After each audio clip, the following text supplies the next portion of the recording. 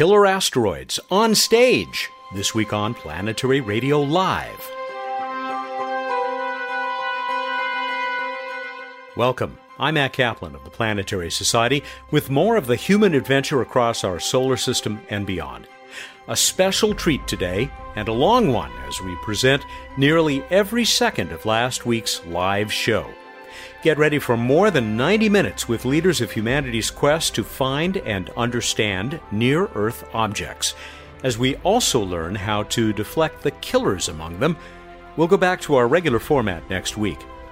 It began on Thursday evening, February 16th, in the heart of Pasadena, California.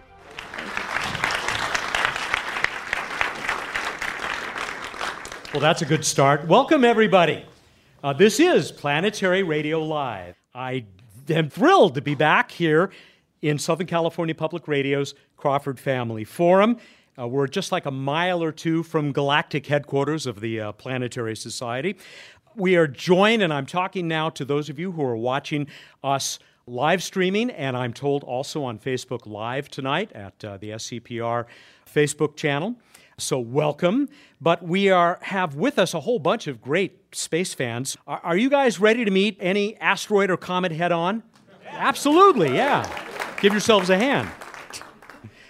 You know, we do this show on a weekly basis, but when we get the chance, we kind of crawl out of the studio, and we love to come out and do it in front of happy space fans, enthusiasts like yourselves.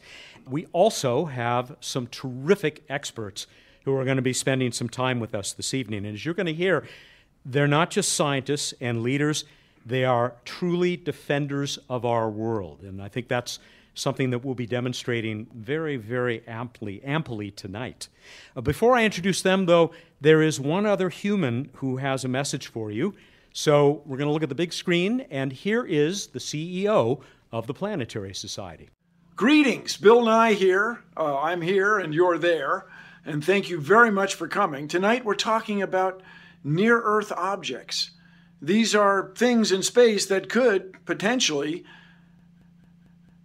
create a catastrophe here on Earth. There's no evidence that the ancient dinosaurs had a space program, but we do, and we could identify an incoming object and actually deflect it. It's an extraordinary idea that's very much in the international interest, and it's something that the Planetary Society has been interested in for over 35 years. So I'm really glad you're here to discuss it.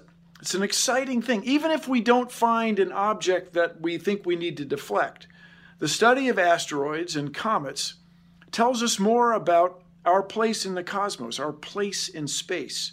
We get closer to answering those two deep questions. Where did we all come from? And are we alone in the universe? It's an extraordinary time to be alive. Thank you so much for coming. Back to you, Matt. Thank you, Bill. That is the boss. He's the CEO of the Planetary Society. And by the way, somewhere out there in the dark in the back of the room is our Chief Operating Officer, Jennifer Vaughn. So you might have a chance to say hello to her tonight as well. Joining me on stage now is the Planetary Society's Director of Science and Technology, the only other person who has joined me for every episode of Planetary Radio over the last 14 years. Please welcome Bruce Betts.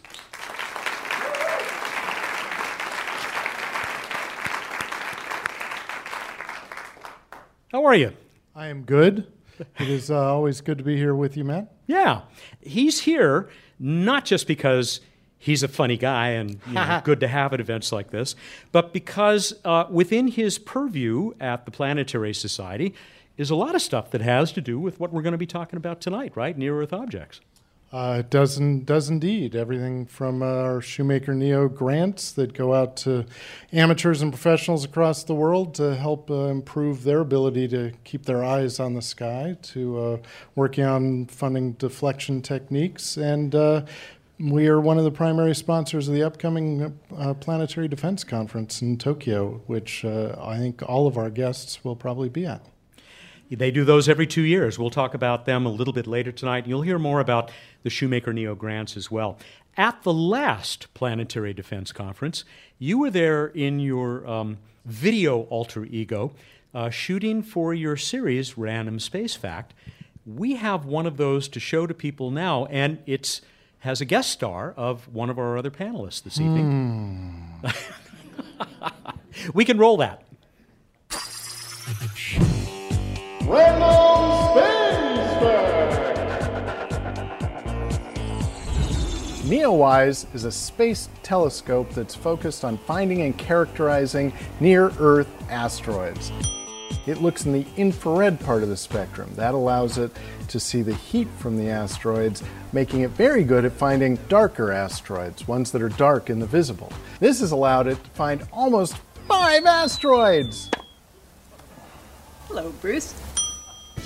Hi, Amy. This is Amy Meinzer, Principal Investigator for NEOWISE. How'd I do? We found a few more than almost 5. So like 5? Keep going. 10? A little more. 100? Try over 34,000. Over 34,000? Over 34,000? Yep. And you didn't see the one coming down that hit me? Actually, we did.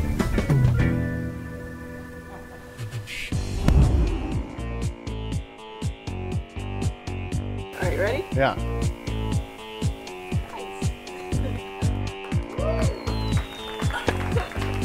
Want to learn more about planets and astronomy? Check out my free online course at California State University Dominguez Hills, Introduction to Planetary Science and Astronomy. Go to planetary.org/BetsClass. And by sheerest coincidence, that class is underway again. It is. It is underway right now. Not right now, but... No, this yeah. is part of my lecture. Oh, God. All right, Yes, so no, there will be a quiz. Every Tuesday afternoon at 3 Pacific time. You can find it online. Learn more at planetary.org/BetsClass, BETTS class. Could you tell that we were in, I was standing off camera, but we were in Italy, and that will come up again as well. You could tell, right? The light was so Italian. There might have been an olive tree in the background. A word about what you just saw was an installment of Bruce's series, Random Space Fact.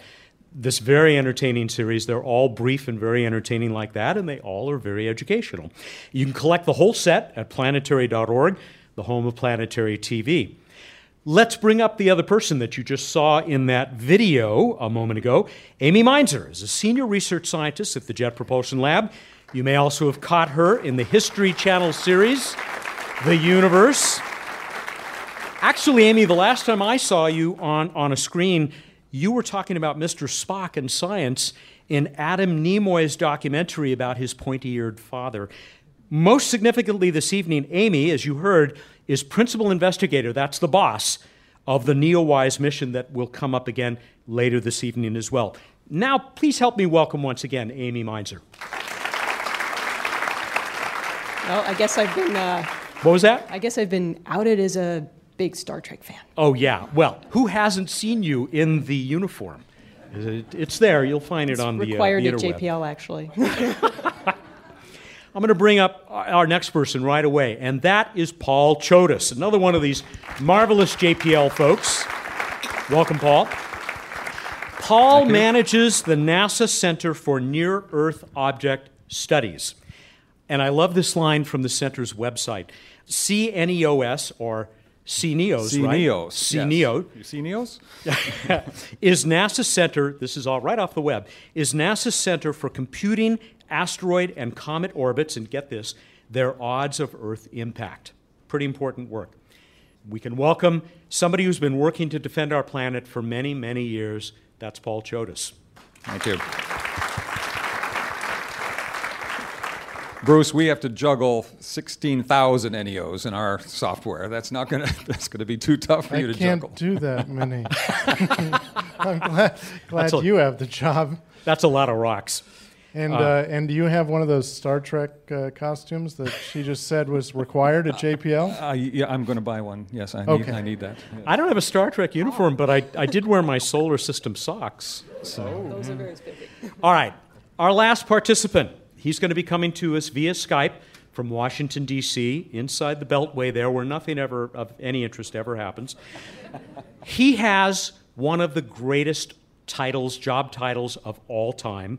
Lindley Johnson, who you now see on the screen, is NASA's Planetary Defense Officer. He runs the Planetary Defense Coordination Office at the agency's headquarters. Like Paul and Amy, Lindley has been in the game for many years. He arrived at NASA after a distinguished 23-year career in the Air Force, retiring as a lieutenant colonel.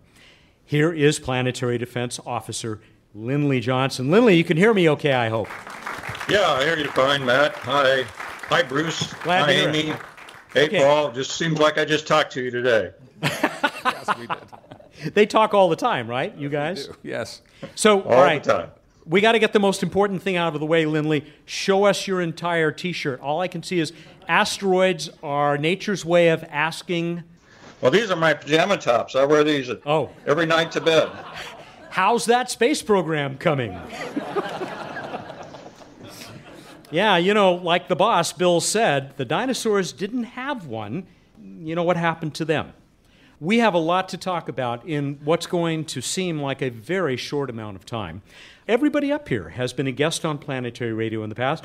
They were also with us for Planetary Radio Live at the headquarters of the Italian Space Agency 2 years ago when we had that Planetary Defense Conference, that conference that happens every couple of years. I just wanted to say, Matt, you've done an amazing job of getting, if you pick 3 people to talk about NEOs in America, these are the 3 people. And how? Well And played. You're in there too. Oh, no, I was talking about you and me.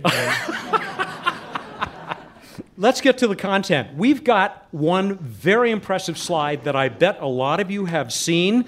We're going to pop it up there now just to give you an idea of the kind of threat we're talking about. You guys can see it on the screen here. That's not an asteroid. That's a comet that we've visited. That's 67P. Gerasimov? No. Churyumov. Churyumov. Thank you very much, Paul. Take a look at that. 4 kilometers across. That's it sitting on top of Los Angeles. Oh, and the little guy next to it, that's Siding Spring. The question is, what would a rock or a dirty snowball or whatever we're thinking of comets as nowadays, what would that do to us? And that takes us to the next slide, which Paul and Lindley, I'm hoping you'll be able to talk about a little bit. Paul, you want to get us started? Sure. I want to emphasize that asteroid impacts are rare events if you're talking about big ones. And this slide kind of indicates what the frequency of asteroid impacts is as it varies with size. Now, the one that killed off the dinosaurs is at the bottom line. Okay, that was 10 kilometers in size. 100 million years, if you see in the corner on the right, is about the average time that asteroids of that size hit the Earth. Not very often, and not something to lose sleep about. In fact, 10-kilometer objects, we know all of them. All of the near-Earth asteroids, we've already found all of them. So we don't have to worry about that stuff. If you go to the other extreme, at the very top, a 5-meter object, that, if it hits the Earth, creates a bolide, which is just like a bright meteor. It's not going to even hit the ground. It's going to burn up in the atmosphere. And something like that, we figure happens about once per year that we get that kind of impact. And then there's a whole spectrum of cases in between. So the ones we talk about, let's see, 4 kilometers was that comet. Let's see, where would that be on this diagram? I mean, that's going to be the second bottom line, let's say 5 kilometers. Objects of that size do not hit the Earth very often. We don't have to worry about 5-kilometer objects. We found all of those, in fact, and we'll hear more about NEOWISE and how it is so well suited to find these objects, really large ones, even if they're dark. So they're extremely rare, right, Lindley? But they can still ruin your day if one shows up. Absolutely. Absolutely true. They're extremely rare, happen on the order of impacts on the order of millions of years, but it could happen tomorrow, too. Our job is to try to find these things before they are a threat to impacting the Earth, and hopefully be able to find them far enough in advance in time that we're able to launch a space mission to deflect them or at least minimize the damage that it could do at the Earth's surface. Paul?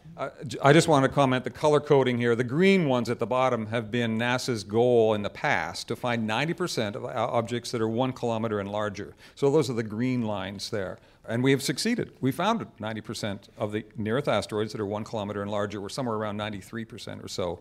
And we can talk later about how we know how many are there that we haven't found. Good. Now, the middle band the brown ones on this screen anyway, are down to 140 meters, and that's NASA's next objective. We'd like to find 90% of the asteroids down to 140 meters in size, and we have some work to do in that area. And we'll hear more from Amy about how we might achieve the objective, because there's a lot of them out there at that size. And we've got some other great slides that'll actually show us how that pace of discovery has been accelerating. That's coming up. But before we do that, let's show off one that I'll bet most of this crowd has seen, the result of, I think, the biggest impact of the 20th century, right? If we can go to that next shot. There it is, yes, the famous Tunguska impact of 1908, and it happened in the forests of Siberia, and there were no known casualties, as far as I know. Some reindeer died, I think, and there were a few people who observed it. But what I wanted to point out on this slide is an asteroid around 40 meters in size, we think it was, flattened. Large area, 2,000 square kilometers so of half land. a football field, roughly. Inside of the asteroid, but it flattened, the shock wave of the air blast flattened a huge area. But this was the largest asteroid to hit the Earth in the 20th century, and we had one that was not too much smaller recently. Yeah, and that's the next shot. Let's take a look at that. So Chelyabinsk, now Russia. It seems that Russia gets hit frequently, isn't it? Chelyabinsk is in Russia. And fortunately, there are many webcams in cars in Russia. That's a whole genre of YouTube videos, isn't it? But this was, I think, taken from a webcam in a car, and early in the morning on February the 15th, what's that, 4 years ago, just over. There was this massive streak through the atmosphere that lit up at many times, I think 20 times brighter than the sun. Really bright, left massive shadows. And I've written on this just kind of the altitude of the asteroid entering the atmosphere, 90 kilometers when it first starts burning up, 30 kilometers when you have the massive release of energy and it slows down, and at 25 kilometers it's petering out and breaking up into pieces. So that was half a megaton of an explosion of a 20-meter asteroid. So half a megaton of TNT. So a half megaton blast. I figured that was maybe 40 Hiroshima-sized atom bombs. Okay, yes. About that. Yeah. All right. We think that's a fairly rare event. I won't go backwards in the slides, but something like that happens once every 50 years, maybe 80 years, somewhere like that. 40 and a 20-meter asteroid, I'm sorry to say, that's below our threshold that we're looking for right now. So we consider that a pretty small asteroid. There were no fatalities from this that I know of. There was a lot of injuries from it, though, and so it's a significant event. But on the scale of things we're talking about, this was pretty small. A lot of people, I think, who ran to the window because there was this bright light, and then the shock wave hit, right? There's a lesson there. Yeah. Bruce? There is. I was just going to help recreate some of the videos I've seen on YouTube. Oh, because I looked for a good one, and I just decided against it. So you come out, you're right by the window, you're looking up at the sky, and suddenly... That was good. Tink, tink, tink, tink, tink. That's the sound of breaking glass. All right, maybe that wasn't as good as I'd hoped. Never mind. Go ahead, Matt. Lindley, I think this next shot, I think you provided this, and it gives us an idea just since 1988. Is this one of your slides, Lindley? I think so. Yes, it is.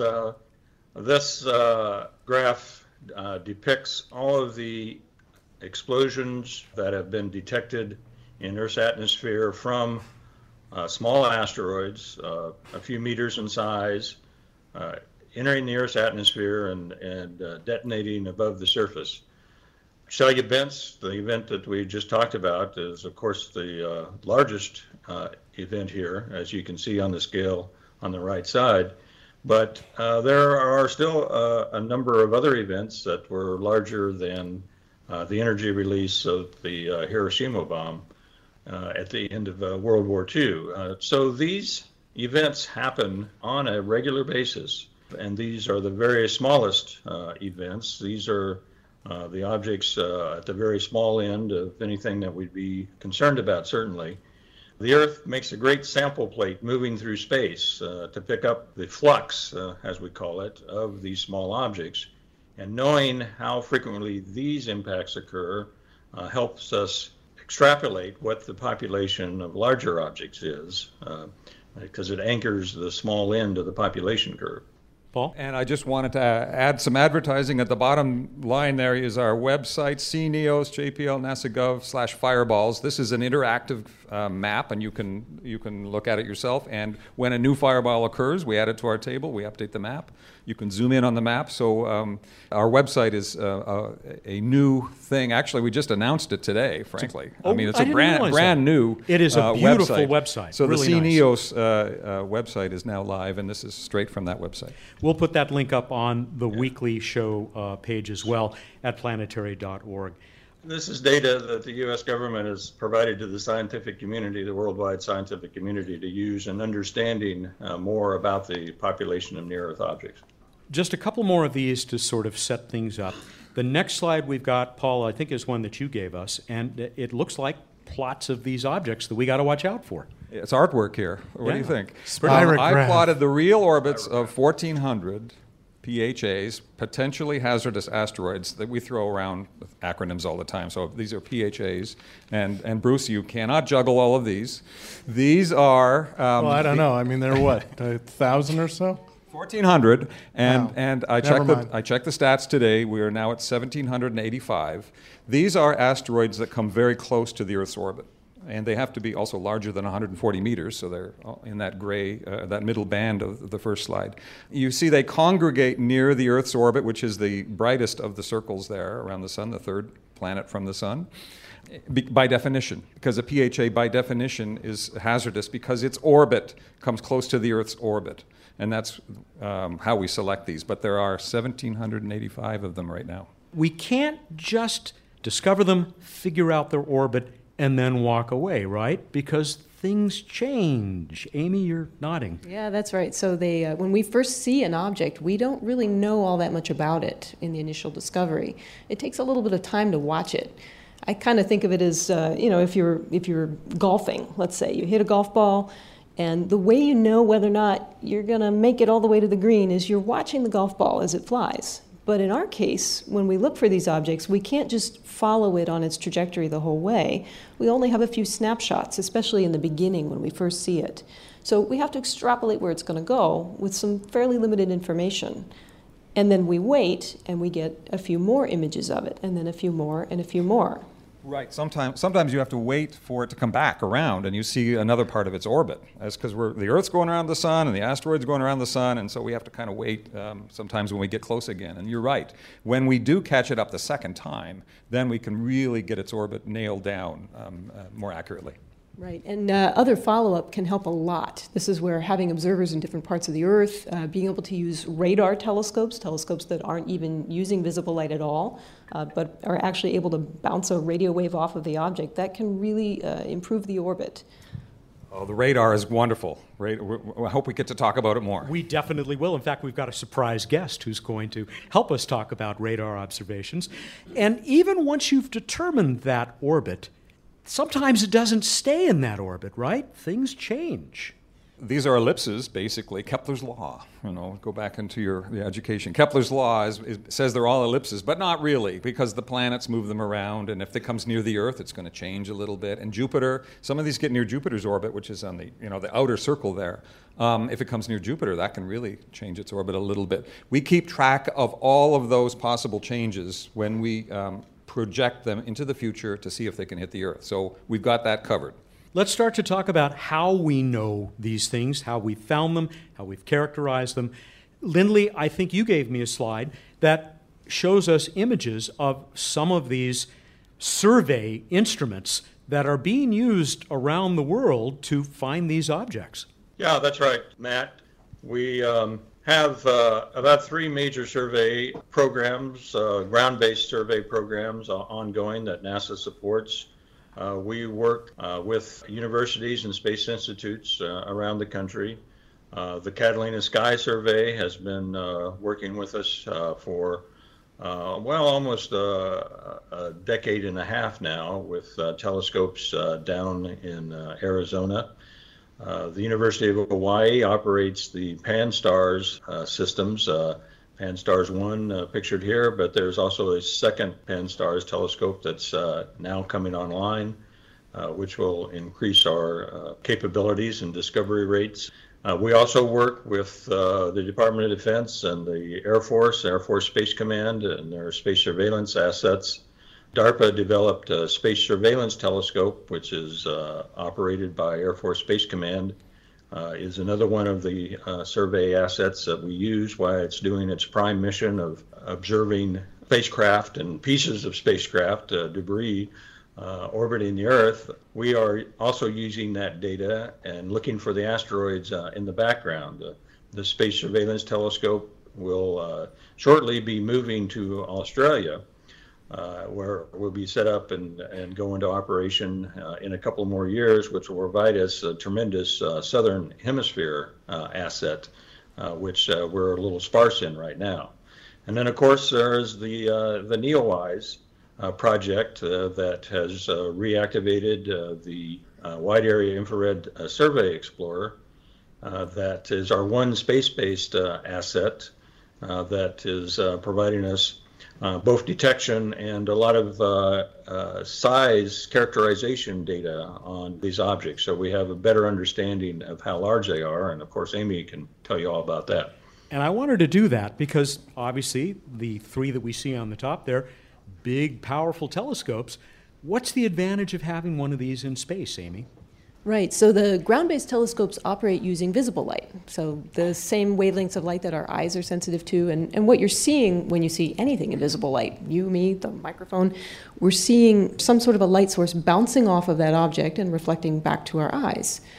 But you can also look with other wavelengths, and in the case of NEOWISE, we're using infrared light. This is essentially heat that the objects are giving off. And because we're looking for the object's heat rather than the sunlight that's just bouncing off the surface, we're actually looking at the sunlight that warms them up, and then the asteroids sort of re-emit, they glow at infrared wavelengths. So we can spot them with this infrared telescope, and that's particularly helpful for seeing things that have very dark-colored surfaces. If something's a dark-colored object, if it's a dark gray or even a really deep black color, it's hard to spot with visible light sometimes. And yet with heat, we can see it glowing no matter what. So it's pretty helpful to have this alternate detection method. It's complementary to the ground-based telescopes. Which you can't really do very effectively from ground because the infrared doesn't reach us, right? Yeah, one of the big complications with trying to do infrared astronomy from the ground is that the telescope is warm. So we're looking for faint heat signatures, but you can imagine that if the telescope's warm, that would be sort of like trying to do visible light astronomy using a telescope made out of light bulbs. You know, I mean, it's kind of hard to do, right? I mean, it's not that you couldn't do it; it's just hard. It'd be tough to get a grant to build that one. Yeah, it's harder. So our little infrared telescope in space is equivalent in power to thousands of ground-based telescopes operating at these infrared wavelengths. And I have a beautiful image of your spacecraft, NEOWISE. I should have put it right after this slide. It's going to come up later, but maybe that'll let us bring up another spacecraft that you have proposed, at least. We'll talk about that a little bit later. Paul? Just before you move on, we shouldn't be shy, Lindley. The NASA's asteroid search programs find the vast majority of near-Earth objects. So if it weren't for NASA, we wouldn't know about the danger we're in. We wouldn't know about, we'd only know a small fraction of what we know now. So it's something like 90%, Lindley, the NASA-funded asteroid search programs are finding. Lindley, this is not just NASA wanting to do the right thing. There were directions from Congress, weren't there? That's correct, Matt, although it was NASA-funded studies that prompted Congress back in 1998 to direct that NASA create a program to search for the near-Earth asteroids to determine what the threat is and find anything that could be an impact threat. Those directions were enhanced for us in 2005 based on a study that NASA had done in 2003 that said, well, finding the large ones is great, but objects all the way down to 100 meters in size, if it were to hit near a population center, would be devastating. So it is by direction of Congress, and Congress has also amended NASA's charter from back in 1957 to make the detection and warning of potential impact one of the 7 explicitly stated reasons for NASA's existence. The next slide we've got, Lindley, actually I got from both you and Paul, proof that great minds think alike. So we're going to go to that. This is so interesting to look at this curve and how it has accelerated the discovery of these objects. Lindley, tell us about it. Okay, well, over on the left, you see before we started our program in 1998, there were about 500 total near-Earth asteroids known.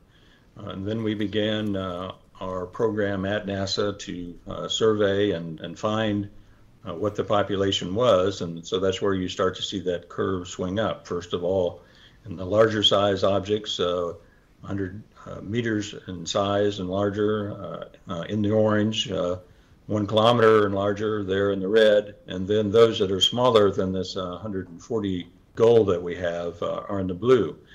So now we are finding in 2016, we found 1,884 near-Earth asteroids total with all of our projects. And of the overall population, which is about 15,500 of known near-Earth objects, about half of that catalog are 140 meters and larger. 1 kilometer and larger, the number is 876 currently in the catalog. So the rate of the smaller size objects, the rate at which we're finding those is increasing with our additional capabilities. Amy, we already heard this in the Random Space Fact video, but your spacecraft had a big part in what we're looking at here.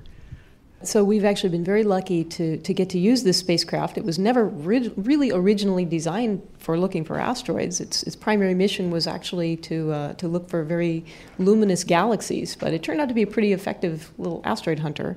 We are basically looking for asteroids and comets with it. In fact, it's taking pictures every 11 seconds right now as we speak. You actually can see it over Southern California. In fact, there were a couple passes last week. Oh, It's cool. pretty neat. But anyway, yeah. So we've been finding asteroids and comets with it. We tend to find things that are on the larger side, just by virtue of the wavelengths we're using and where we're looking in the sky.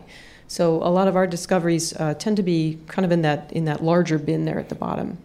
The natural question that flows out of this, Lindley, is how many are left out there for us to find? And how do we know how many of them are left? There is a pie chart, the next slide that we're going to put up here, which we will kind of build through. And Lindley is somewhat at a disadvantage because he can't actually see the slides that we're seeing, but I think he's pretty familiar with them. And Paul, you should jump in on this as well. But take us through this, Lindley. Well, I have a bit of advantage because I sent the slides to you originally. So yes. I know what you're talking about. That's not cheating. This slide, this pie chart, it shows that our estimated population of these objects, 140 meters or larger in size, is a modeling that we do between 25 and 26,000 objects out there in the population. Now, about 4% of that population is the 1 kilometer and larger objects. And as you see in this filled in part of the pie chart, we have found the majority of those 1 kilometer and larger, just a few tenths of a percent of the overall population left to be found at the large size.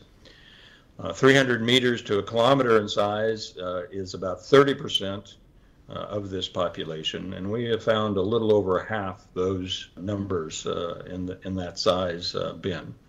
Of course, the smaller you go, the more there are. Small side of this population, 140 meters to 300 meters in size, is about 2/3 of the population.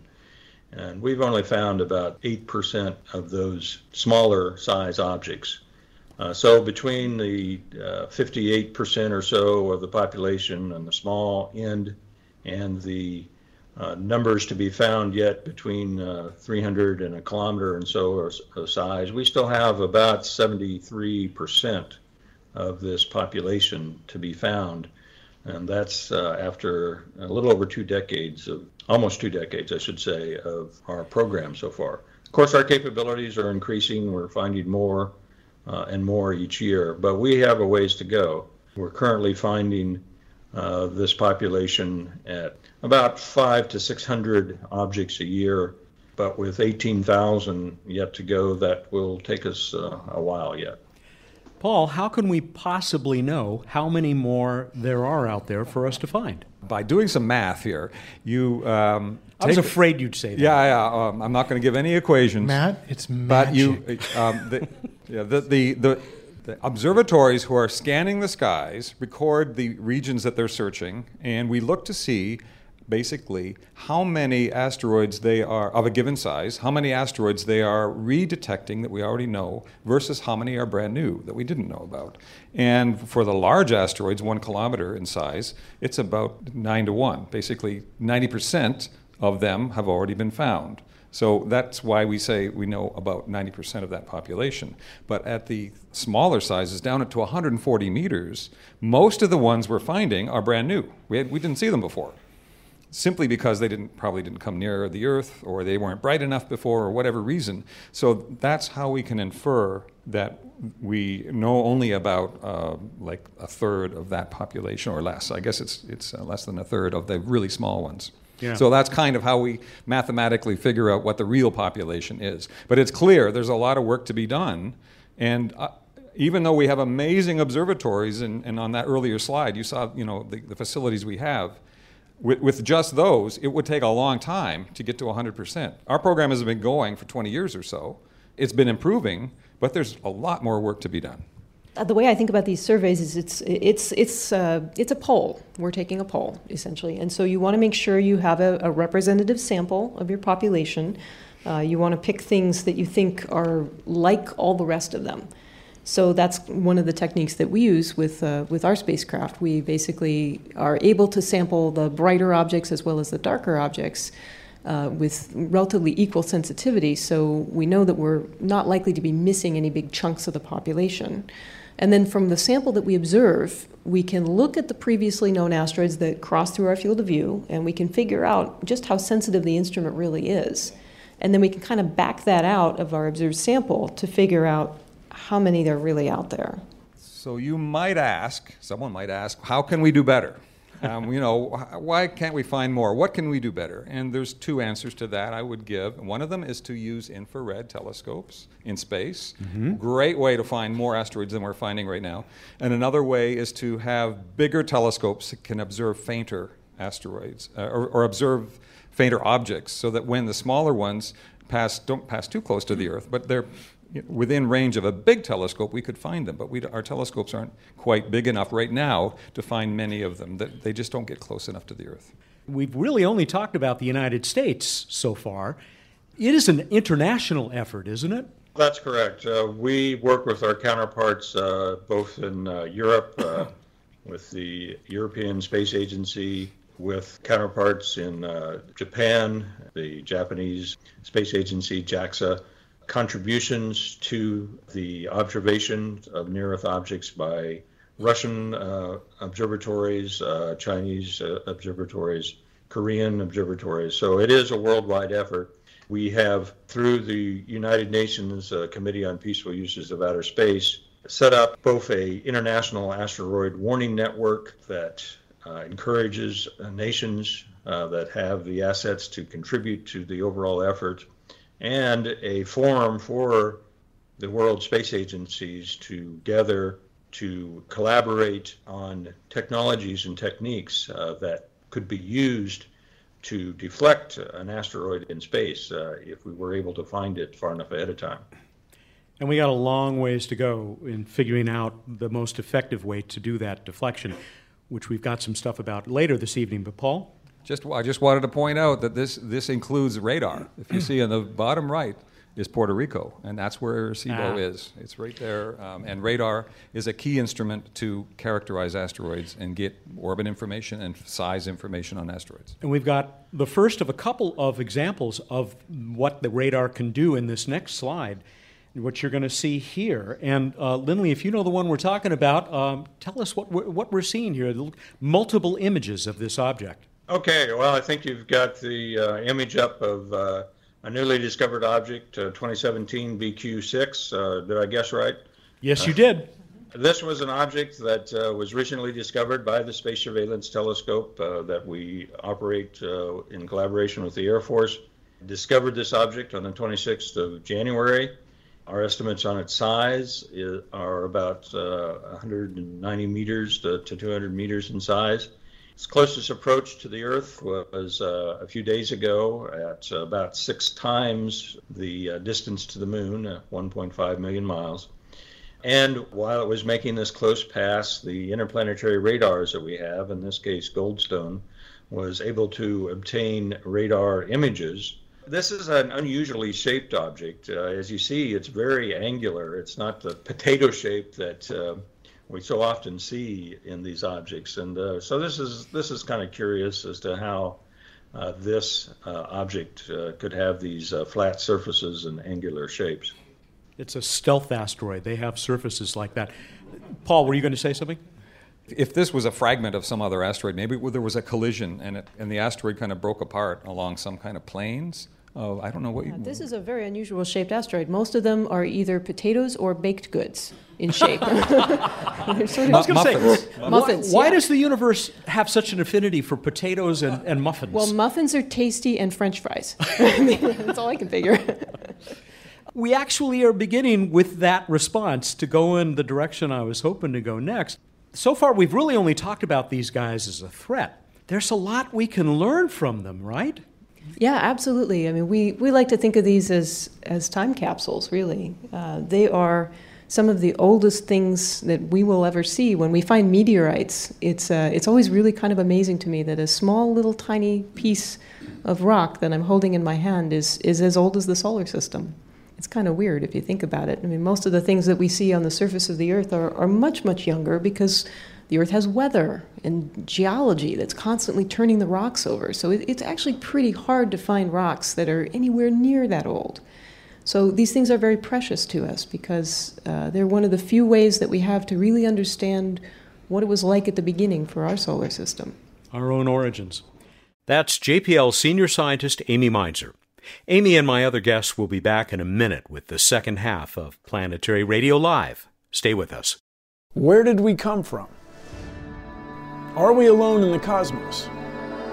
These are the questions at the core of our existence. And the secrets of the universe are out there, waiting to be discovered. But to find them, we have to go into space.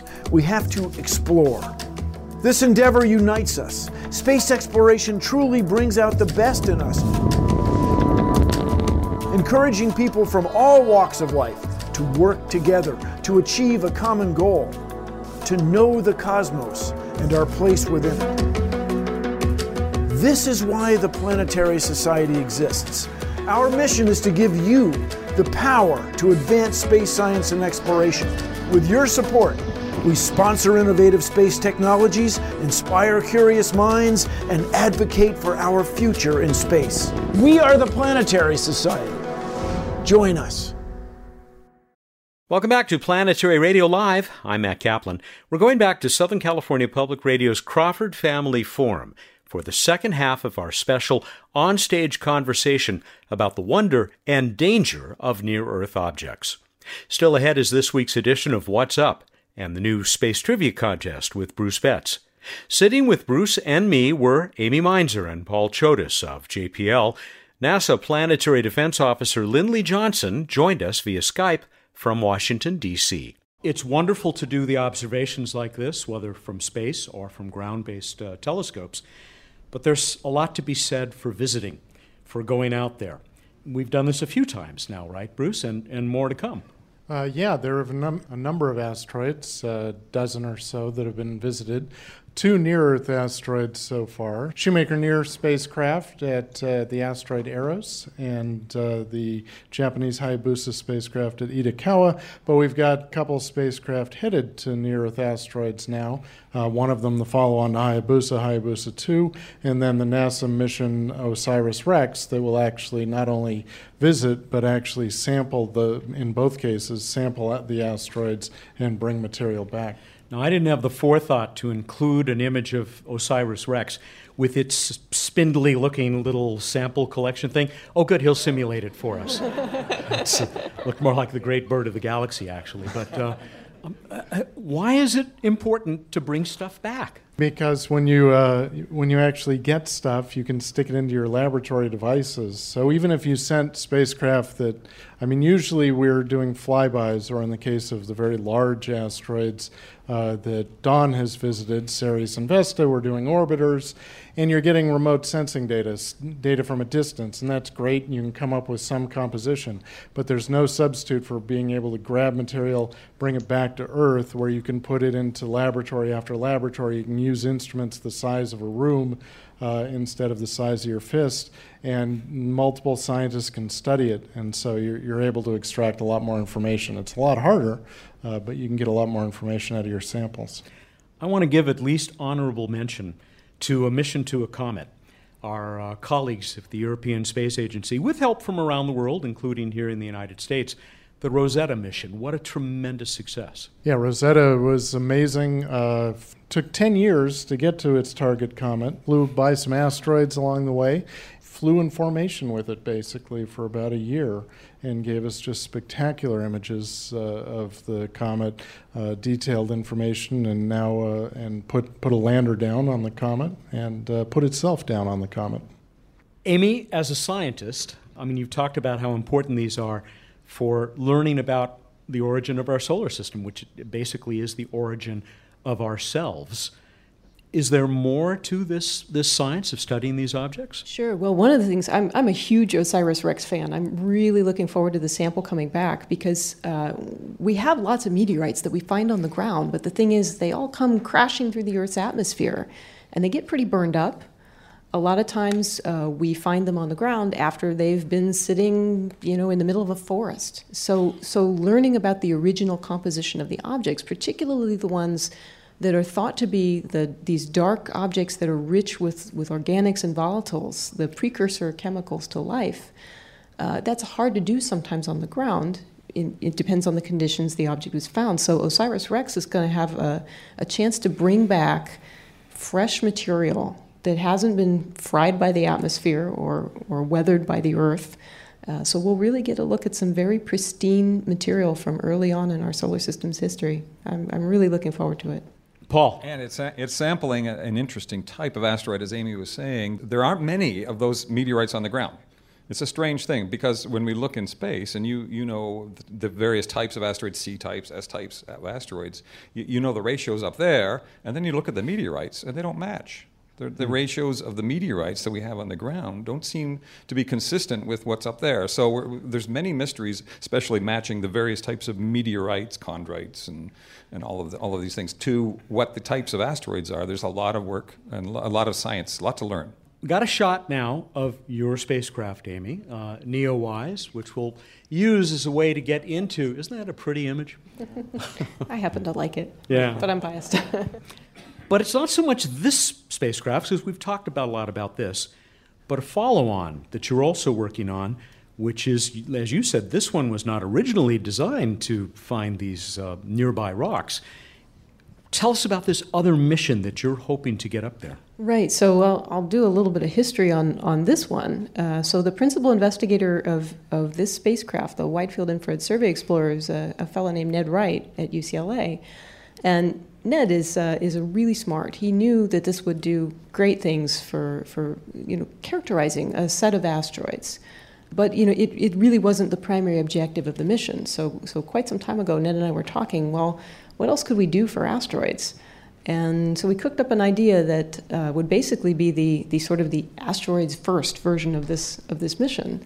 The thing with this particular spacecraft is it has some limitations. It's done a lot of great stuff, but its time is going to be coming to an end. The type of orbit that it's orbiting the Earth, and the orbit doesn't last forever. This type of orbit, it's well exceeded its design life, like a lot of our missions. A lot of our missions are just, what is the old Timex watch commercial? They take a licking and they keep on ticking, right? So Mars Exploration Rover Opportunity, 13 years on Mars, still trucking. It's amazing. So, this spacecraft was really only supposed to last about 6 months in its prime mission, and now here we are It launched in late 2009, so I'm starting to lose track of how long it's been. It's been a while. A lot of years, but it's approaching its end. Is that correct? Yeah, it's not going to last for a whole lot longer. It'll last for a while longer, maybe a couple of years, but eventually the orbit is going to decay to the point that we won't be able to use it anymore. So we've been planning an idea to basically go out and build the sort of the bigger, better, badder version of this that's really optimized for finding asteroids and comets and finding them well in advance of when they make any close approaches to the Earth. So there are a few design changes. The chief, I would say the main change is get a little bit away from the Earth, but not too far. And if I may add, this is your mission, but instead of NEOWISE just scanning one little strip of sky each time, NeoCam can look all over. So you have a lot more capability. Right, yeah. So the name of the mission that we're proposing is called the Near Earth Object Camera, or NEOCam. We seem to like that NEO acronym a lot. We keep using it. So anyway, NEOCam is basically designed to go out and really search for these objects in a much more concerted way than we were able to do with this particular spacecraft, with NEOWISE. It's a fabulous mission. It's going to find a lot more asteroids than this little guy could, even though it's been great. NEOCam is going to be a wonderful follow-on. We're looking forward to it. If it happens, and Lindley, we turn to you, because you spend your days at NASA headquarters, where you guys get lots of mission proposals, and NEOCam is just one of them. There are only a handful of missions that can be approved at any one time. How does this process work, and is this seen as a priority? There's certainly no lack of good ideas. We wish we had the funding to be able to fly even half of them, let alone all of them. But NEOCam is still on our list of missions that we would like to see fly.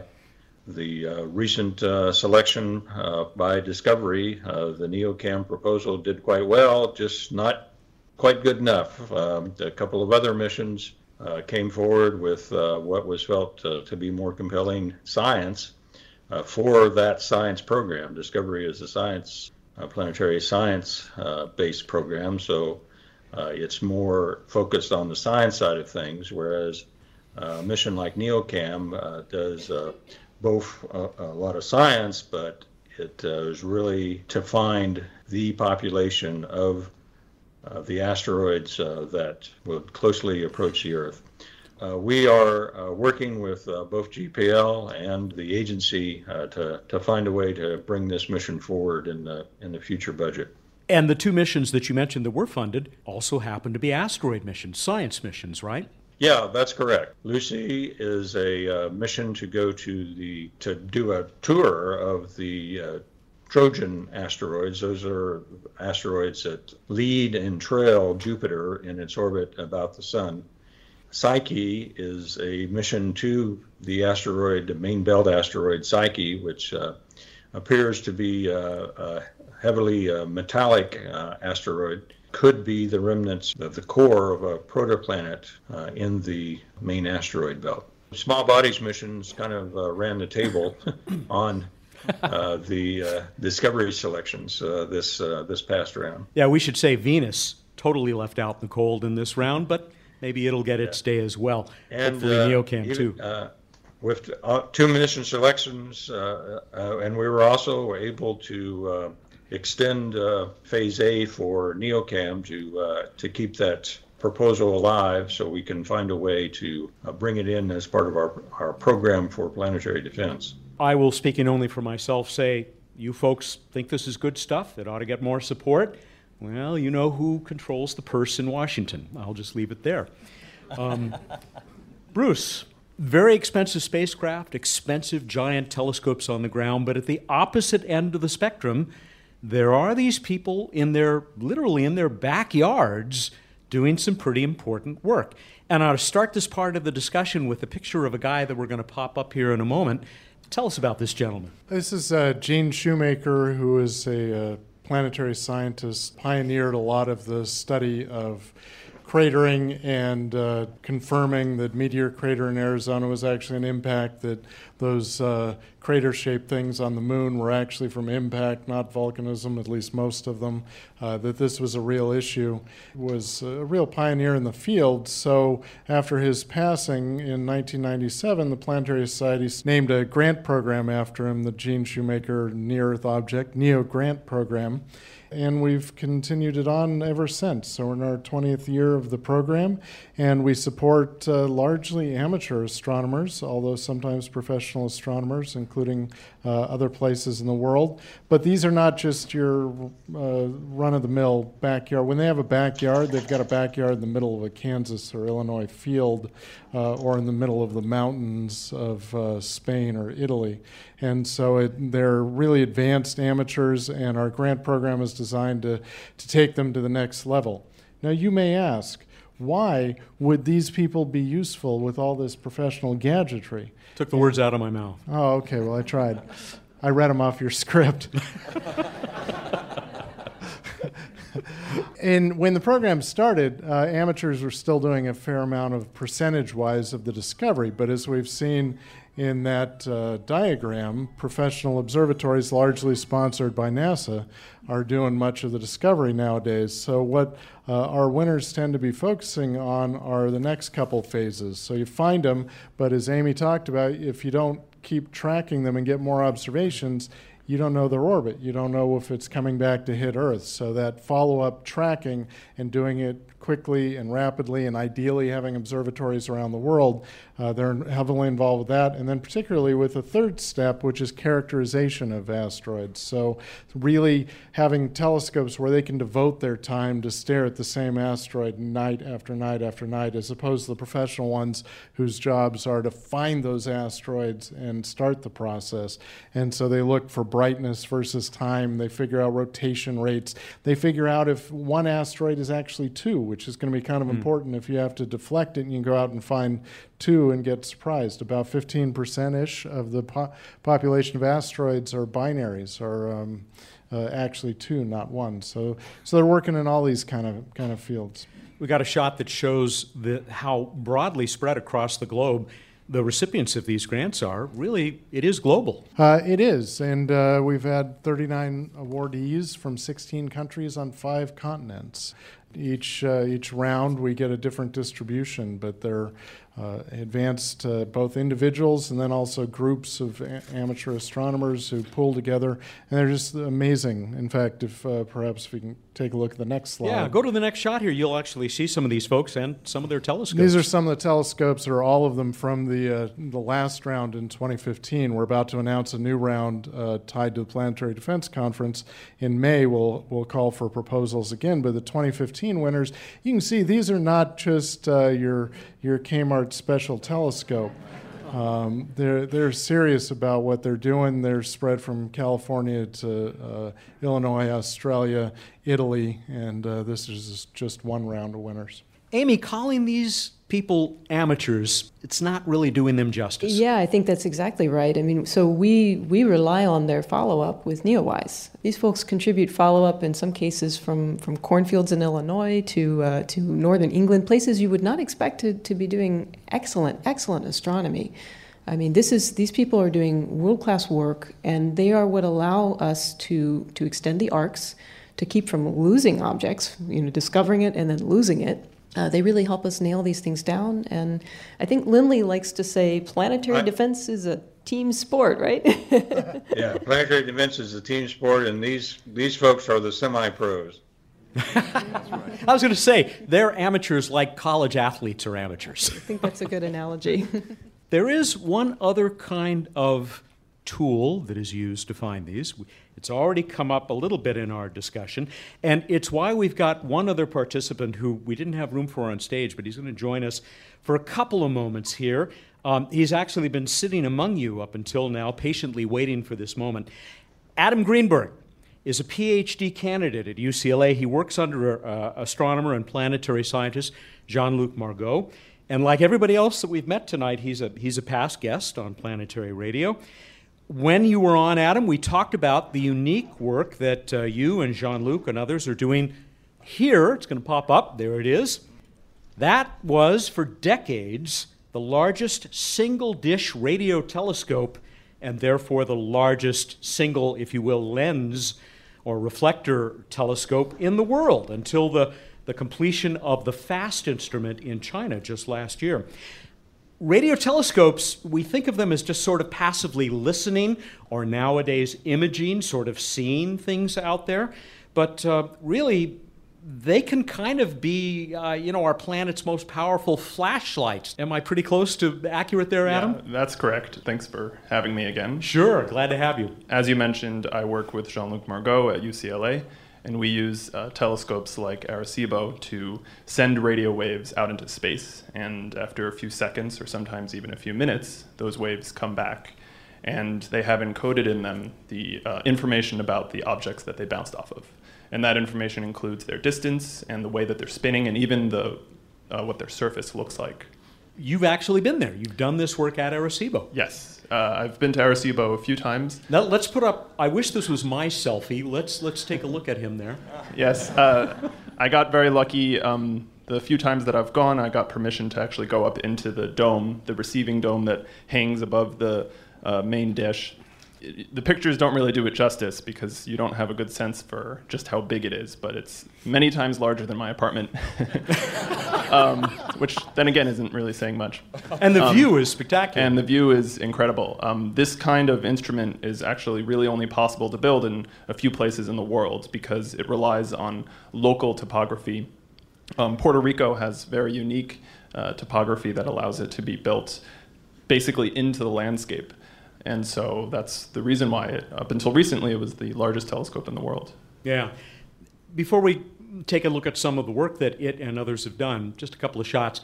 You talked about going out to the center, the focus of that big dish. Tell people how you get there. Yeah, so there's a catwalk, which you can see just behind me over there.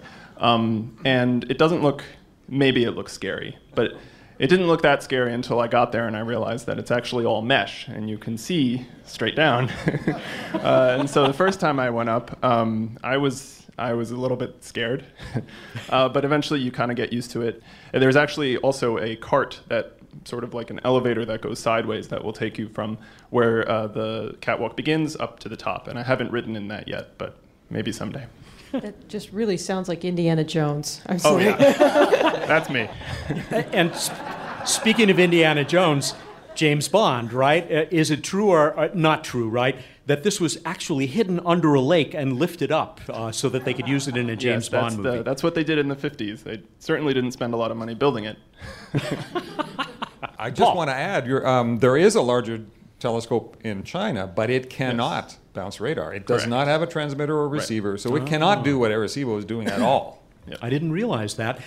I thought that this next image we're going to show was based on radar images. Yes. It is good. Yes. This false color, phew. Yes. So actually, this image was created by Shantanu Naidu, who is also at JPL, and he's a former grad student of my advisor, Jean-Luc. These are a series of simulated images taken of a three-dimensional model of an asteroid, and that three-dimensional model was reconstructed using radar images.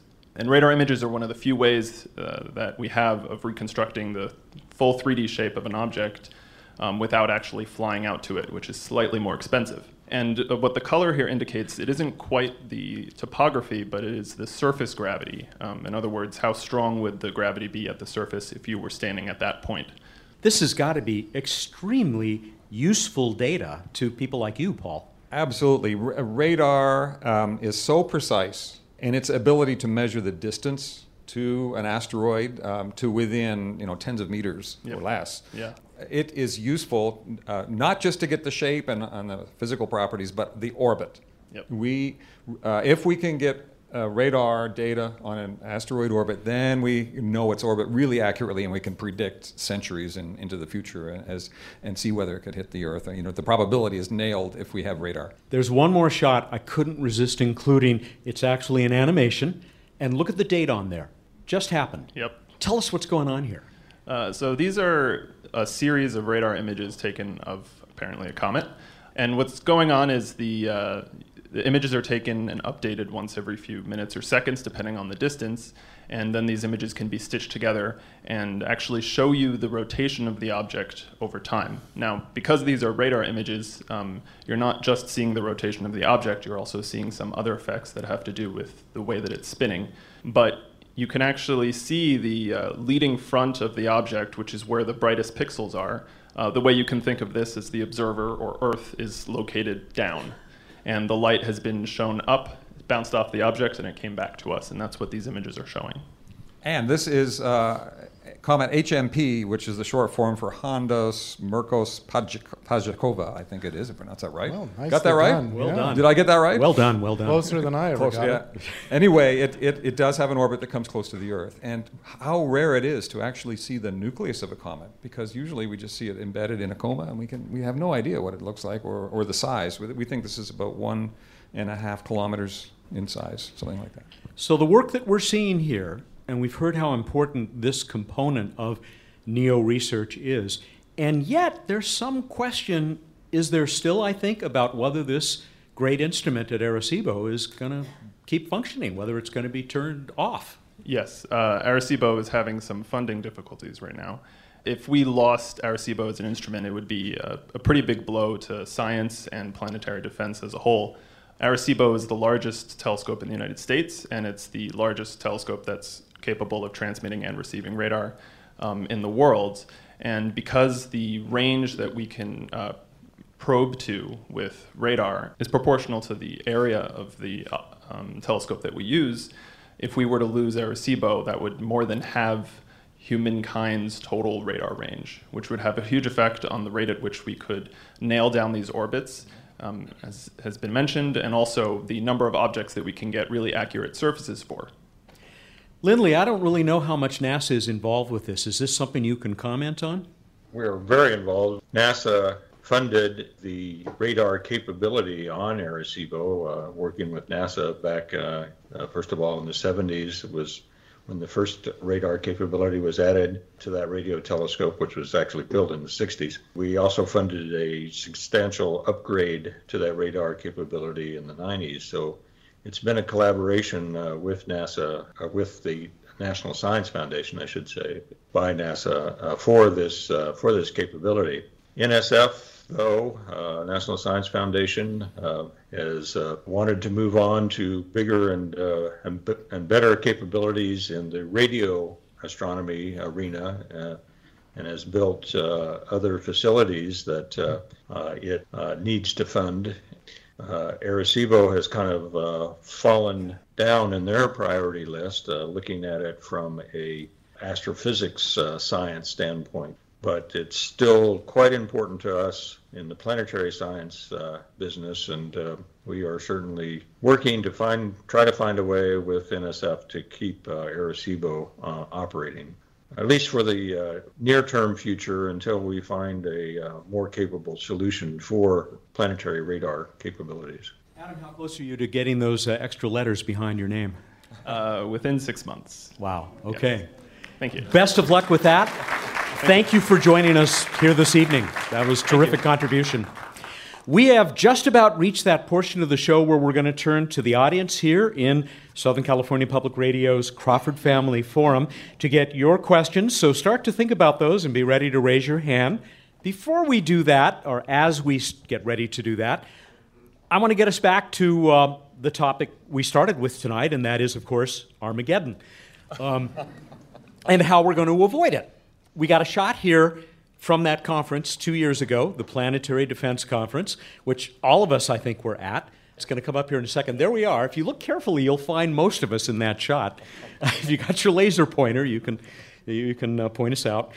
This is a group that came from around the world to talk about all the stuff we've been talking about tonight and really focus in on how the world, and it will be the world, it's going to be a global challenge, is going to respond, not just if, but when we have this challenge of a rock that has our name on it.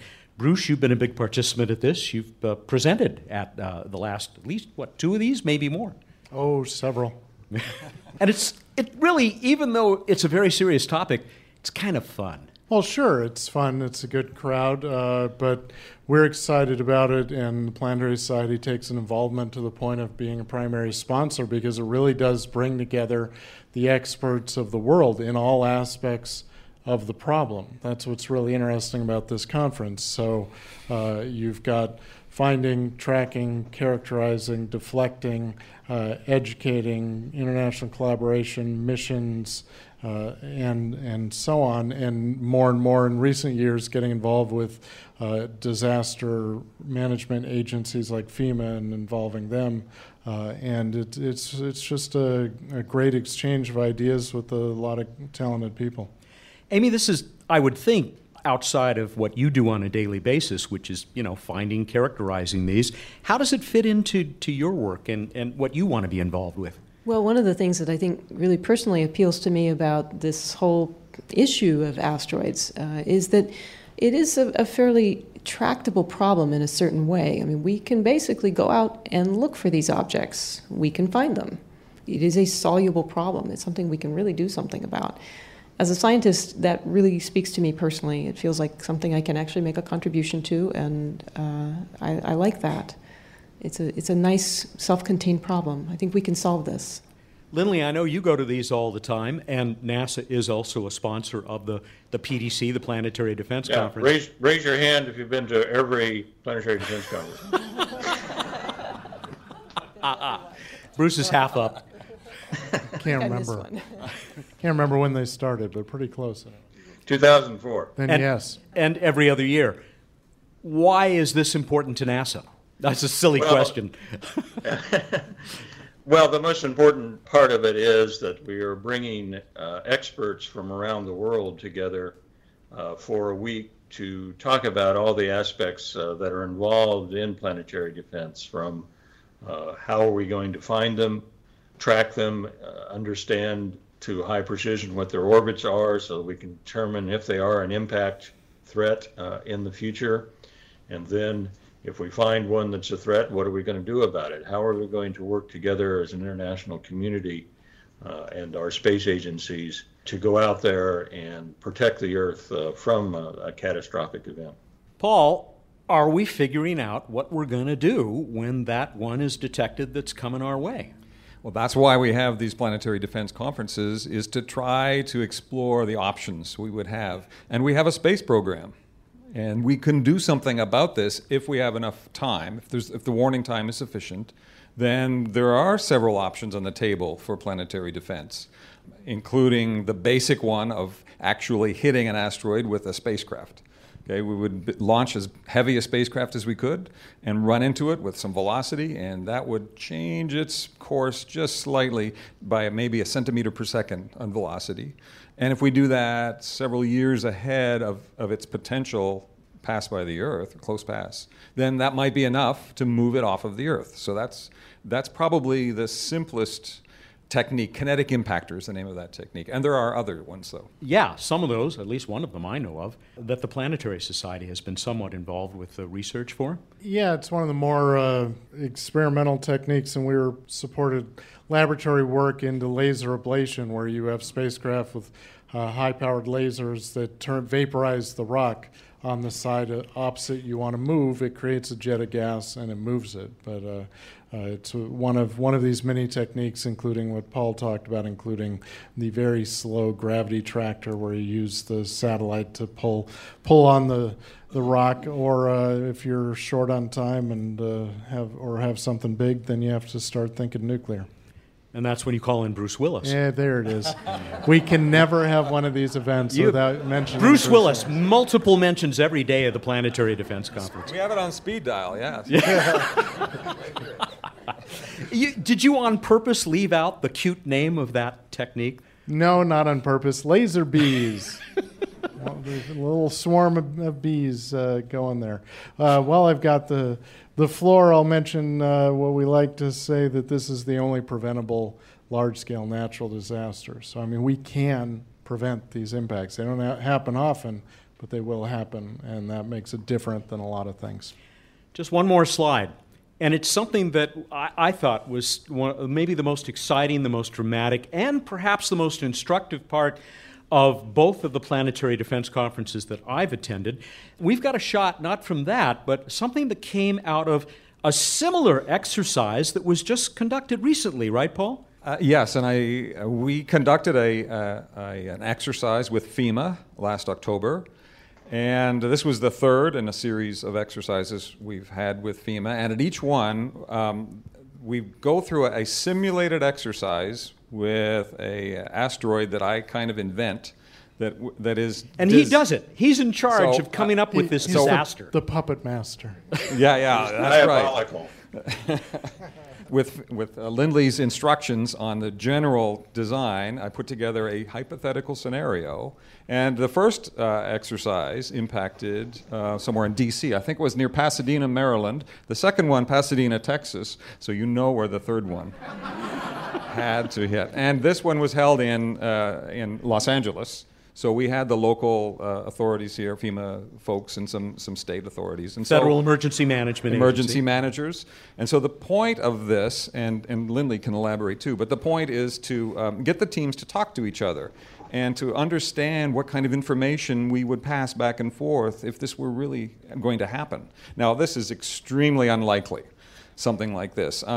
Maybe one in, 100 million or something like that we would have an asteroid of this size, I think it's a 100-meter object, headed for Los Angeles, or Pasadena, in fact. It's very unlikely, but it's possible, and we should consider what we would do. So watch the skies. Lindley, this kind of exercise, it brings out angles that I didn't expect, and I think a lot of the other participants were surprised. How it actually becomes quite heated. I was yelled at by Apollo astronaut Rusty Schweickart in a fun way. Join the club. I've had a rubber octopus thrown at me by Rusty, so you got to watch out. But this is important work. This is part of the interagency work that the Planetary Defense Coordination Office at NASA does to, in this case, prepare the emergency response community with what they might face if we were to find an object that was on an impact trajectory with the Earth, and for them to explore how they would use their capabilities and some of their existing procedures, adapt some of their existing plans and procedures to respond to this potential disaster and save lives and protect infrastructure. I told you this would go fast. We've got to get to getting questions from the audience here at the Crawford Family Forum before it's almost midnight for Lindley, so before we have to keep him up even further past his bedtime, if we can bring up the lights and raise your hand if you've got a question for us, and a microphone will hopefully come your way. All right, I have my sippy cup with me. And I have one here as well. Let's go to the audience for one of these first. Hi, ma'am, what is your name? Ocean McIntyre. I know that the ARM mission is currently in jeopardy, and I'm wondering if that's canceled or something happens to that, is there something else in the pipeline that would replace it? Lindley, that's one for you, and why don't you start by telling us what ARM stands for? Okay, well, ARM is an acronym for the Asteroid Redirect Mission. The purpose of that mission is to test the technologies that would enable us to, on our journey to Mars, we would use a solar electric propulsion spacecraft to tug large masses, habitat modules, and cargo to position it at Mars prior to launching the human crew to go to Mars. So we would make sure that everything was there and positioned robotically before we would launch the human crew.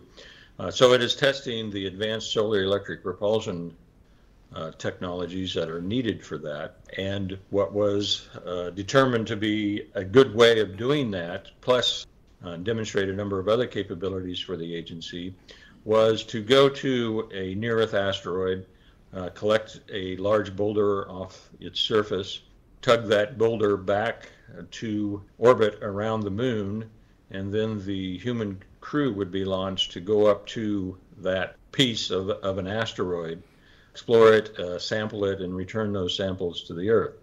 That enables to demonstrate a number of capabilities. First of all, the solar electric propulsion capabilities that are needed to get to Mars, the robotic capabilities of an autonomous spacecraft to go to an asteroid, collect a boulder, bring it back. And then with the human crew, the combined robotic spacecraft and human spacecraft operations in distant orbit about the moon. But also, before it leaves the asteroid with that large boulder, it allows us in the planetary defense community to demonstrate the gravity tractor technique of positioning the spacecraft station keeping with the asteroid. And over a period of time, we use nature's tug rope gravity to slowly move the asteroid off of its trajectory, very controllable manner.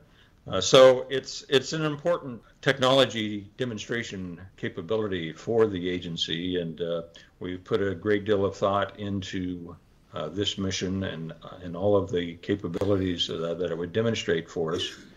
And I didn't mention working on in situ resource utilization and demonstrating capabilities to collect resources, particularly water, from the asteroid, and learning things that may be important to the asteroid mining community for their future endeavors. Yeah, which there are already a couple of private companies that's their ultimate goal, is to mine these. Of course, when you have water, you can make stuff you can breathe, and you can make rocket fuel. My understanding is it's not looking too good for ARM right now, but we'll see what happens. I want to keep us moving here. I did get a question handed to me from Facebook Live, and Amy, it's one for you. Will NeoCam allow us to track 90% of the, it says 140s, I assume they mean 140-meter objects? So with our current best estimate of the performance of the observatory, combined with the existing surveys that we already have on the ground, we'll get pretty darn close within about 5 years. And you told me before we started the show tonight, you're well underway with developing the spacecraft. You're actually working on the creation of these detectors. Right. So one of the things we'll be doing over the next year with our what's called Extended Phase A, so this is a part of the NASA program structure, we're already starting to look at building some hardware, some detectors. And these are the electronic eyes that we use to see the asteroids. It's a lot of fun. Actually, I really enjoy working on the detector stuff because I'm. You like going in those clean rooms? Yeah, I'm a bit of a lab geek, so I happen to like it. But basically, yeah, these are the little wafers. They're about this big, and each one would be patterned with a detector, which is basically it's like a camera chip in your cell phone, except it works at these longer infrared heat-sensitive wavelengths that we need to be able to spot the asteroids. So yeah, we're gearing up to go turn on the factory again and start cranking out chips. It's a lot of fun.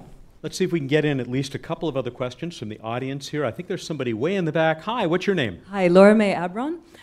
Earlier you were showing this map which had obviously Jupiter's orbit, and a lot of the NEOs were kind of coming near it. Is there any chance that some of the Trojans could actually become NEOs? Is that something that they could become unhooked from Jupiter's orbit and then become NEOs? Paul, was that Jupiter or Earth? The big circle was Jupiter, but those orbits are pretty stable. It takes a long, long time for those orbits to change over time. Now, Jupiter moves them a little bit, but on the scale of that diagram, those orbits are pretty unchangeable for thousands of years. So the answer is, in the short term, no, those orbits won't change, or the orbits of Trojans won't change. Another one out there. Let's see if we can pick up somebody right up in the front here. Hi, sir. What's your name? Ron Theaters. And I had a question related to the Spitzer telescope. Is it technically capable of doing this type of work, and is there any opportunity to use it? Amy, you've been a part of that team, right? Yeah, so I worked on Spitzer, and Lindley, I'm sure, will chime in also. But so Spitzer is another infrared telescope that's out there. It's in a different orbit. It's actually orbiting the sun, so it's not orbiting the Earth, and it's now pretty distant. Spitzer has a much more narrow field of view. So it's a much older telescope, so its detectors are smaller. The advances in electronics have made a huge difference, and so Spitzer just has smaller detectors because it launched in 2003. So its field of view is relatively tiny. It's designed for higher magnification viewing, basically. It's kind of like a zoom lens in that sense. So we use it to observe asteroids that are already known, but it's not a discovery tool. so much. Yeah, it's not useful for trying to survey and discover the objects, but we do use it to characterize the objects that it can see that would pass within its field of view close enough to it. One of its limitations is getting the data back from it now. We are in overtime. Let's see if we can get one more in the back there, sir. Hi. Hello, Sheldon Hirschon. I noticed on the bolide slide that there seem to be clusters of impacts. Did I misread that, or is it capable? Is it true that some of these impacts cluster around particular areas? Paul? No, because those were taken over 20 or more years, so they would not be correlated with each other, if that's what you mean. But the eye does amazing things when it sees patterns, and I know the whether patterns they're there or not. You're seeing, whether they're there or not, so there's no clustering, really. Even though we're going to say goodbye to some of our panelists, there's a great deal of fun left with our What's Up segment, which is, as I said at the beginning, a part of the show that has been going on with Bruce for the last 14 years. But before we do that, I want to thank once again these really, wasn't I right, terrific panelists, Amy Mainzer, Paul Chodas, and joining us at midnight, plus 3 minutes from Washington, D.C., Lindley Johnson. Please thank them for us.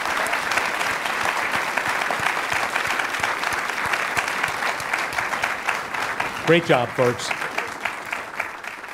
Okay, we now go into that What's Up segment, which finishes the show every week. For that, I'm going to turn once again to my colleague, Bruce Betts, the Director of Science and Technology for the Planetary Society. Hi, Matt. Good to see you. Yeah, what have you been up to? There's this thing. It's not important right now. Tell us about the night sky. All right, we've got Venus looking super bright after sunset over in the west, with Mars to its upper left looking much dimmer. They will be separating over the coming weeks, getting farther apart. Note that on the 28th, the moon, the crescent moon, will be near Venus, making for a lovely and beautiful sight. You can also check out Jupiter coming up around 10 p.m. and Saturn in the pre-dawn east. We move on to This Week in Space History. It was 10 years ago that the New Horizons spacecraft flew by Jupiter, taking great data as it did a gravity assist to then head it out to Pluto, where it got in 2015. And not done yet. Not done yet. Look forward to New Year's 2019. We move on to Random Space Facts, which is even better with the echo behind it. Let's get them to do that for us. I think that would be so much better. On 3, Random Space Fact. 1, 2, 3. Random Space Fact. Well done. On the first take. The Tunguska asteroid airburst that we talked about that occurred in 1908 leveled trees over an area about 50% larger than the area of the city of Los Angeles. And just for those local here in Pasadena, that's about 33 Pasadenas. All right, let's get to the contest from 2 weeks ago and let everybody know who won that one. All right, I asked you, what was the first star to be photographed besides the sun? My hint was it also was used to define zero apparent magnitude in visible photometric scales. How'd we do, Matt? Well, we got a huge response, much bigger than usual. Don't know why, but I'm glad. People who wrote in, you'll hear in a moment how to enter the next regular contest. What was that star? That was Vega. Bright star, easy to see in the northern hemisphere. Our winner this week, as chosen with the help of random.org. If you ever need a random number, it's the right place to go. Because he had the right answer, I know now, was Zane George in Broken Arrow, Oklahoma, who said, indeed, Vega, in 1850, near the birth of photography. Yeah, it's really quite impressive. Did you get more information there? He did not, but we got some stuff from other people. But what have you got? I've got that it was William Bond and John Adams Whipple at the Harvard College Observatory using a daguerreotype. A whole bunch of people gave us other information, like the fact that that first image of another star, other than our sun, doesn't exist anymore. There are no copies of it anywhere, which is kind of sad. They should have had a backup drive. This is what happens when you don't back up. Your daguerreotypes. I love that. You already talked about how it is sort of the standard zero magnitude star. I don't know how many people who entered also told us that it was once upon a time the pole star, the northern star.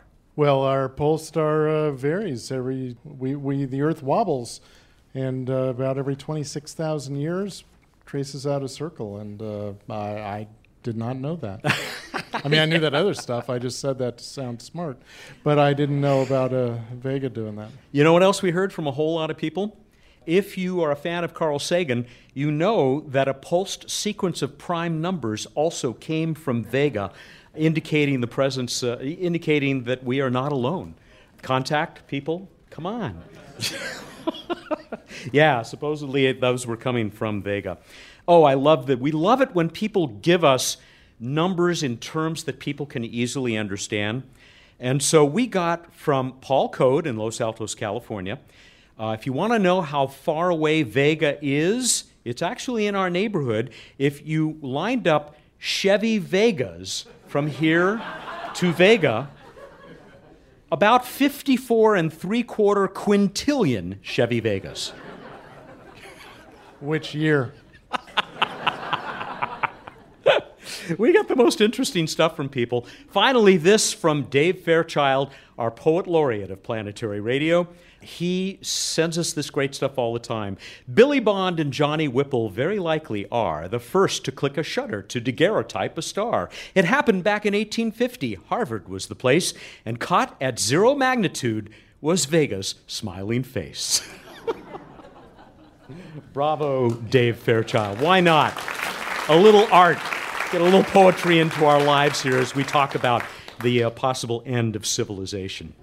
We're talking about preventing the end of civilization. Hear, hear. Subtle but important difference. Before we go to the contest, the new contest for people listening to the radio show, let's go to the contest for the people here in the Crawford Family Forum. And he's warming up his arm because, look at this, I have a bag of rocks. I hope you can catch. Say it with me. These are Planetary Society rubber asteroids. And boy, were these, back us up, you guys, Paul and Amy at the Planetary Defense Conference. Here are all these distinguished scientists, politicians, policymakers. They get their hands on these, and suddenly it's like a food fight with asteroids all over the place. Okay, give us the first one. I'm going to mix things up. Some of these are a test of what you heard tonight. Some of them are not. We'll start with one that may or may not have been, I guess it was mentioned, if you're listening carefully. What near-Earth asteroid is the OSIRIS-REx sample return mission going to? What near-Earth satellite? I'm going to go with asteroid. Yeah, well, asteroid is better. I don't know who our folks are picking. Yes, sir. Bennu. That is correct, Bennu. Yeah. Oh, okay. Overshot, but that's okay. Did you calculate that orbit, Paul? All right, next one. How about what IR telescope project in space is hunting for asteroids? Oh, too easy. We just went through this. All right, I'll make it harder. All right, Amy's going to hit you if you don't get this. Oh, yeah, Amy's disqualified. We're on over here. Hi there. What are we talking about here? What spacecraft? NEOEYES. You got That it. is correct. All right, see if I can do better. Give these people a hand when they get it right. Come on. Almost that time. Third time's a charm. You got another one? I can't really see out there, so I'm just going to assume all of these were perfect throws and you caught them all. We need infrared. What are the only two near-Earth asteroids that have had spacecraft visit them so far? Young man right here. Hi. What's your name? Casimir. And you visited the Planetary Society Yeah. earlier today, didn't you? Casimir knows more about what's going on up there than I do, which is not saying much, but it's amazing what his knowledge is. Go ahead, Kaz.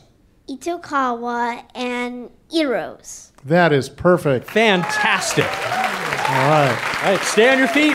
Up, Kaz. You ready? Here we go. Oh, well, went to Dad instead. God, I am just doing terribly. I'm sorry. Oh, you got one more at I have least? this rotator cuff issue. You want it hard or you want it easy? What do you guys want? Hard or easy? Hard. Wow, All right. good group. challenging. We've had two people, maybe this isn't hard, two people from JPL up here on stage. What does Caltech JPL FFRDC stand for? Ooh. The whole thing. Caltech JPL FFRDC. Somebody, I'll bet, who has inside knowledge? No? Somebody else. I'm a JPLer. If we don't, I don't think we got anybody else, so it's up to you, Thank you, sir. Federally funded Research and Development Center. And do you know what JPL stands for? Jet Propulsion Lab. Do you know what Caltech stands for? California Institute of Technology. You want to keep going? All right. That's perfect. wrong. It stands for science. Man, that was a hard one. Oh, thank you. Thank you. Bonus time. You got an easy one? Oh, I always have an easy one. Okay. Go. What was February 14th or 15th, depending on time zone, the 4th anniversary of? February 14th or 15th? The 4th anniversary? 4th anniversary. Anybody got it? Way in the back there. Yes, sir. Chelyabinsk. That is correct. The Chelyabinsk, right. Bolide. Oh, man, all the way in the back. A real challenge all the way to the back of the room. We finally got one. Apparently, I should have stood up before. Nice job. Let's go on to the contest that is intended for the folks at home. This is intended for the folks at home or the folks in the audience, but you can't answer here. Please don't shout out the answer. If you know it, go home and go to planetary.org/radio contest, find out how to get your entry. But here's the question. Where in the solar... I love this game. Where in the solar system? Where in the solar system would you find a crater named Valentine after St. Valentine? Go to planetary.org/radio contest and get us your entry. You have until Wednesday, March 1st. That's Wednesday the 1st at 8 a.m. Pacific time to get us the answer to that most romantic question. And I think with that, we're done with What's Up. All right, everybody, go out there, look up the night sky, and think about how you would save the world. Thank you, and good night. And before we go, toss a couple more out there. I'll take one, you take one, we'll just throw them out there. I'm going to throw one that way. Did you get it? Whoa, that one bounced. Okay. I want to once again thank all of these outstanding panelists. Amy Mainzer, Paul Chodas of JPL, Lindley Johnson of NASA headquarters, in the audience, Adam Greenberg from UCLA, and of course my colleague at the Planetary Society, Dr. Bruce Betts. Thank you. There are also more terrific folks here at KPCC, Southern California Public Radio. They always make this so easy and so fun for us. I hope you're all members. I can't mention them all, but they include the producer that I've been working with of foreign programs and live events, Charlotte Duran, technical director Tony Federico, who's been helping to make all those slides and all the other stuff work here tonight. Tony, it's great to work with you again after all these years. We have a little history going way, way back on KPCC. There is one other person I want to mention because I have known and loved her since before she was born. Nepotism. She works here somewhere. Claire Kaplan, my daughter, who works for the station. You've seen her wandering around. The most terrifying and majestic near-Earth object of all is Southern California Public Radio's managing producer of foreign programs and live events, John Cohn. I want to thank all of you here in the forum as well, and watching all over the world online, on Facebook Live and elsewhere. I hope you've had at least half the fun that I've had doing this. We are out of time, but the clock is still ticking for planet Earth and civilization. You've heard how humanity is preparing for, as Bruce called it, the only preventable natural disaster. Will it be years or will it be eons before we have to act to avoid the fate of the dinosaurs? What's important and utterly new is that we have the power to act now, that power is within our reach. I'm Matt Kaplan. I'll be back with another episode of Planetary Radio next week. Good night, everybody, and clear skies.